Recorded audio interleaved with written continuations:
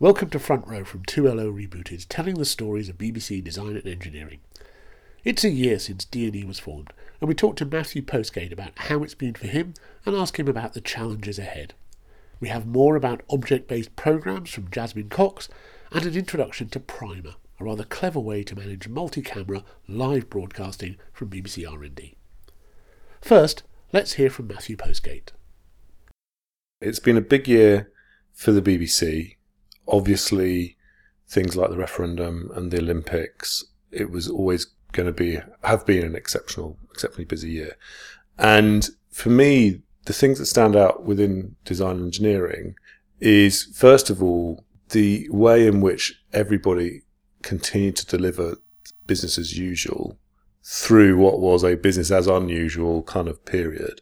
The fact that we were able to maintain our services, continue to grow our services, and also deliver a number of the big projects that we set out as priorities a year ago, despite the ambiguity and difficulties caused by the restructure, has just been so gratifying to watch and made me so proud of working alongside everybody in the group through that period. So I don't think we should lose sight of that, because I think just achieving that was really remarkable. In terms of what stood out from a personal point of view, obviously bringing the different communities together into this group has been a real highlight for me. It's not been easy. It means lots of people have been in conversations around structures. It means that there's been a lot of distraction from the reason people come to the BBC and come to do the work, to have that impact. But I genuinely believe it's the right thing for the organisation. And it genuinely feels like we've now put in place the foundation for the kind of technology, engineering, design, product type capability that the BBC's going to need in this charter period. And I genuinely believe that the efforts of the last year are going to echo, throughout the next decade and probably into the decade after, as we'll remember bringing design engineering into a single group as the sort of basic organisational structure that the BBC lives with through this really, really important period in its history. So it has been hard, but it's been incredibly gratifying to see that foundation put in place. And of course now we're coming up to that 1 year birthday. The sun is beginning to shine. The days are getting a bit longer. And it really feels like there's this sort of sense of potential and optimism now that we've got that foundation in place in terms of what we can do with it and unlock the kind of skills and the relationships and the opportunities that having us all in one group kind of present. And as I say, there's a sort of sense of moment and energy that is now really exciting. It's interesting that you focus on the fact that things continued, that it was that continuity that allowed the change to happen. One of the roles that you have is to look to the future, to look for the challenges the BBC will face, which will require, if you like, an engineering response, which will require us to do something different with technology in order to cope. What do you think is coming down the line? What are you going to have to face in the next, say, 5, 10, 15 years in your role?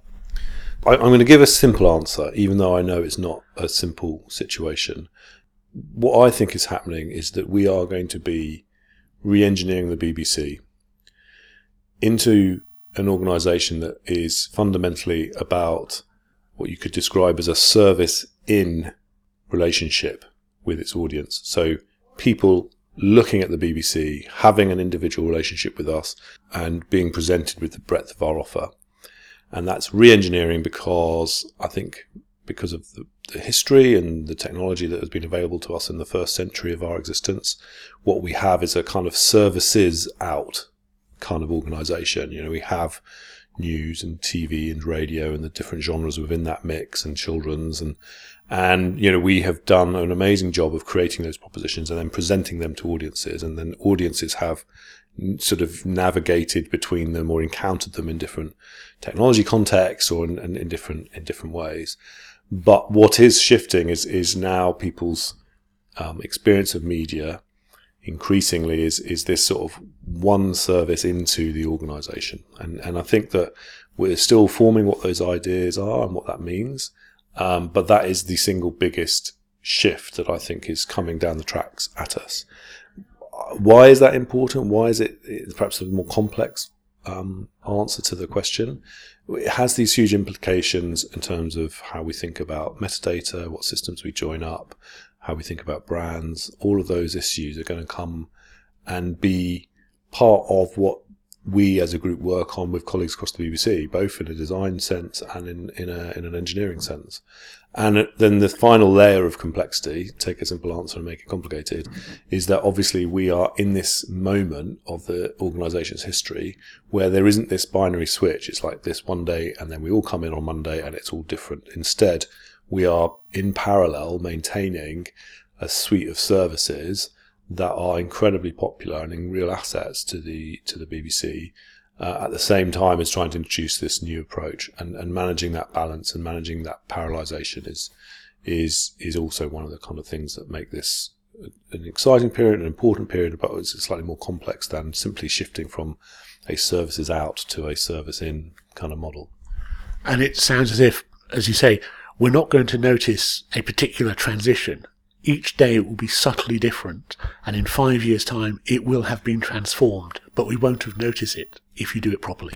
Yeah, and I think that's because what we're talking about is real people in terms of our audiences, and they are not a homogenous mass. They are, people who pay for us every month or every year, and they have different habits, and those are all habits that are valuable and we should respect. And that means we need to find ways of serving those different habits, which creates this context, which means we have to be able to sort of do both. And exploring how we do that within the sort of, the financial envelope we have, which we know is under pressure. But really, it's more, how do you do that just within the kind of human bandwidth that we have? We can only do so many things at once. We have to be quite good at prioritization to sort of manage those balances. It's an interesting moment, but we are the people who are steering the good ship BBC through this moment, and that's our particular challenge. It's a really interesting one, and in many ways we're lucky to be the people steering the ship through this period. And one last point, which is the way you speak about audiences and the services in model speaks to me of that different relationship between editorial content and engineering that's emerging now as a result of the changes over the last year. I don't believe the BBC is either an editorial organisation or an engineering organisation. I believe that when it's at its best, it holds those two traditions in balance. And I think it's true to say that over the last 20, 30 years, the technology context has been relatively stable, which meant that that balance in certain cases became less in equilibrium. By which I mean, the technology was essentially stable, so we didn't invest much in it and we didn't have to change much, and that gave us the opportunity to do a lot more experimentation and put a lot more emphasis on the editorial side. I think now people's experience of media is as defined by the technology, whether or not that's Netflix or social media platforms, as the editorial stuff that's coming out. And the response to that is always the same all the way through history. It isn't about the engineers sort of dominating the editorial staff or the editorial staff dominating the engineering staff. And by the way, design sits in the middle of that and tries to bring the two together. It's about when those things are held in a really creative balance. And I would say that given that technology is becoming an increasingly part of people's media experiences, you can sense that the BBC's reaching that equilibrium again. Really, really collaborative, really positive conversations with many people working in the editorial areas. I think an acknowledgement by those of us working perhaps more the engineering-led disciplines that, we need to think carefully and be very cognizant of editorial issues. And of course, the really brilliant stuff where those two things are working really well together, where you just get new editorial formats or you find ways of delivering existing services in new creative ways.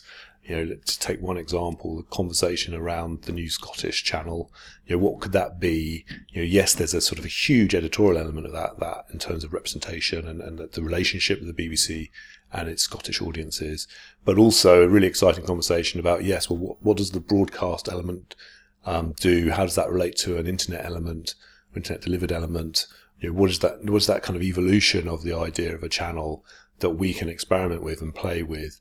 in Scotland. And of course, that's going to be absolutely about both the editorial and engineering elements and those things working together. And I know that the people who've been involved to date in that project have had this really rich conversation of opportunity about where we could take that. Matthew Postgate there. Well, one of the ways in which D&E will influence the way we tell stories is through object-based programme making, as we heard last week from Jasmine Cox in Research and Development. She talked about a project called Cake, the Cook-Along Kitchen Experience. Cake is a television programme that adapts to your cooking as you go along, a really interesting use of the object-based programme tools in R&D. And Jasmine pointed out that though Cake itself is a bit of a one-off, the plan is to create a more general solution. So Cake was actually very handmade. It's not necessarily a scalable application or a production process. So we are now working on what we call the object-based toolkit, which is going to be a set of tools that help people make things a little bit like Cake as a step towards being able to make scalable object-based experiences, and that's scalable in terms of lots of productions being able to use the tools to make content like this. She also explained that her team is doing a lot of research into how audiences use Cake.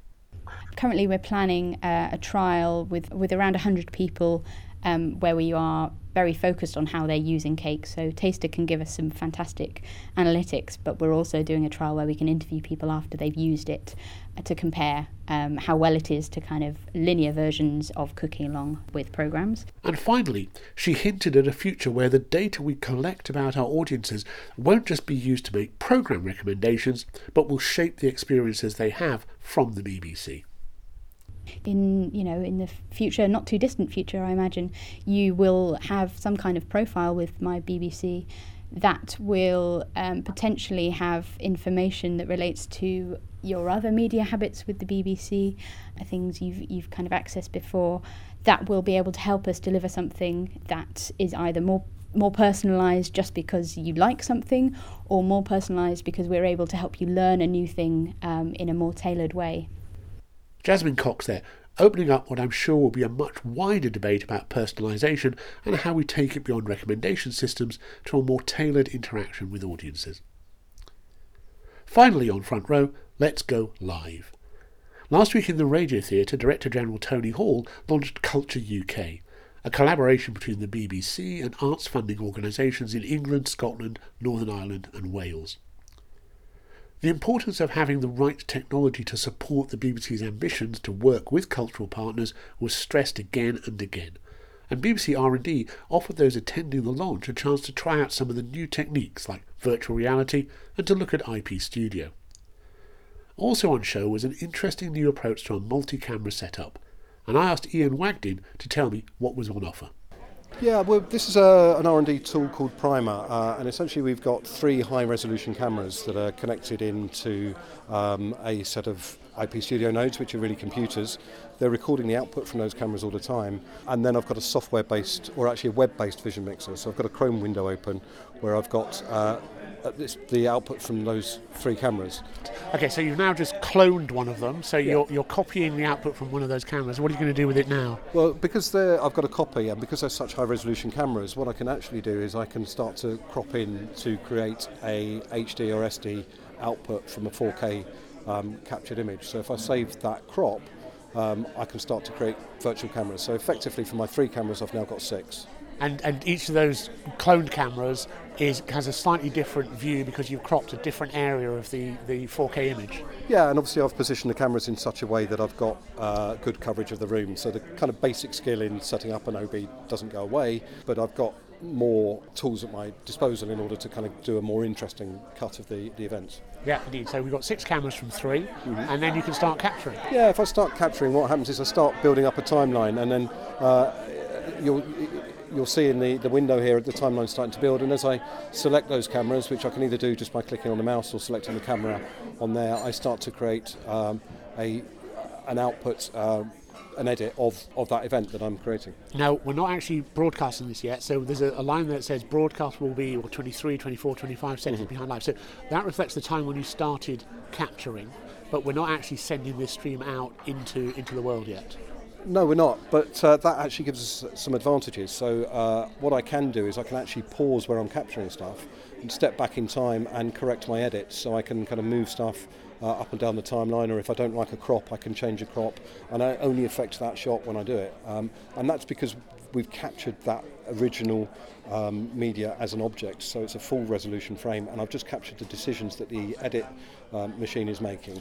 Okay, so we've got the streams are captured onto the Mac Minis. Yes. This is an IP Studio setup, and then you're creating the edit list in your browser. On the browser. And then we join those together at the point they're needed.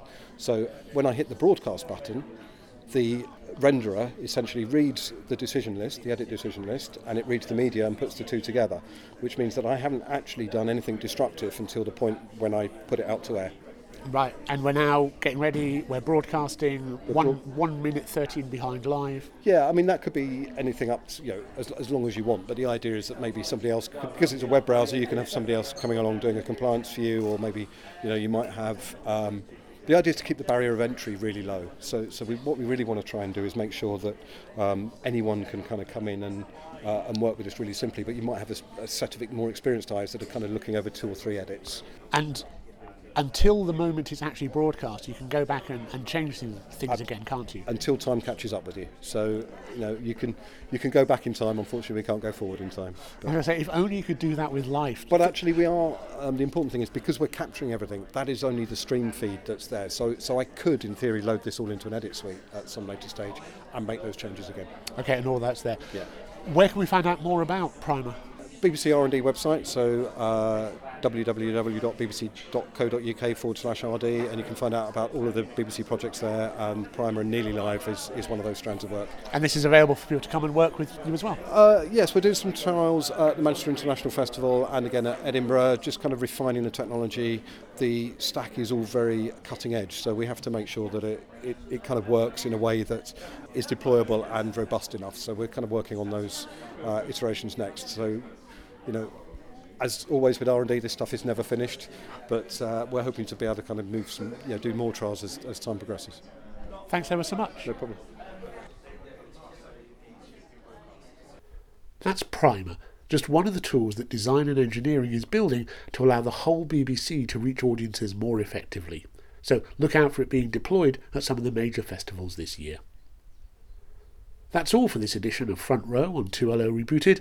I've been Bill Thompson, and I'll be with you again next week.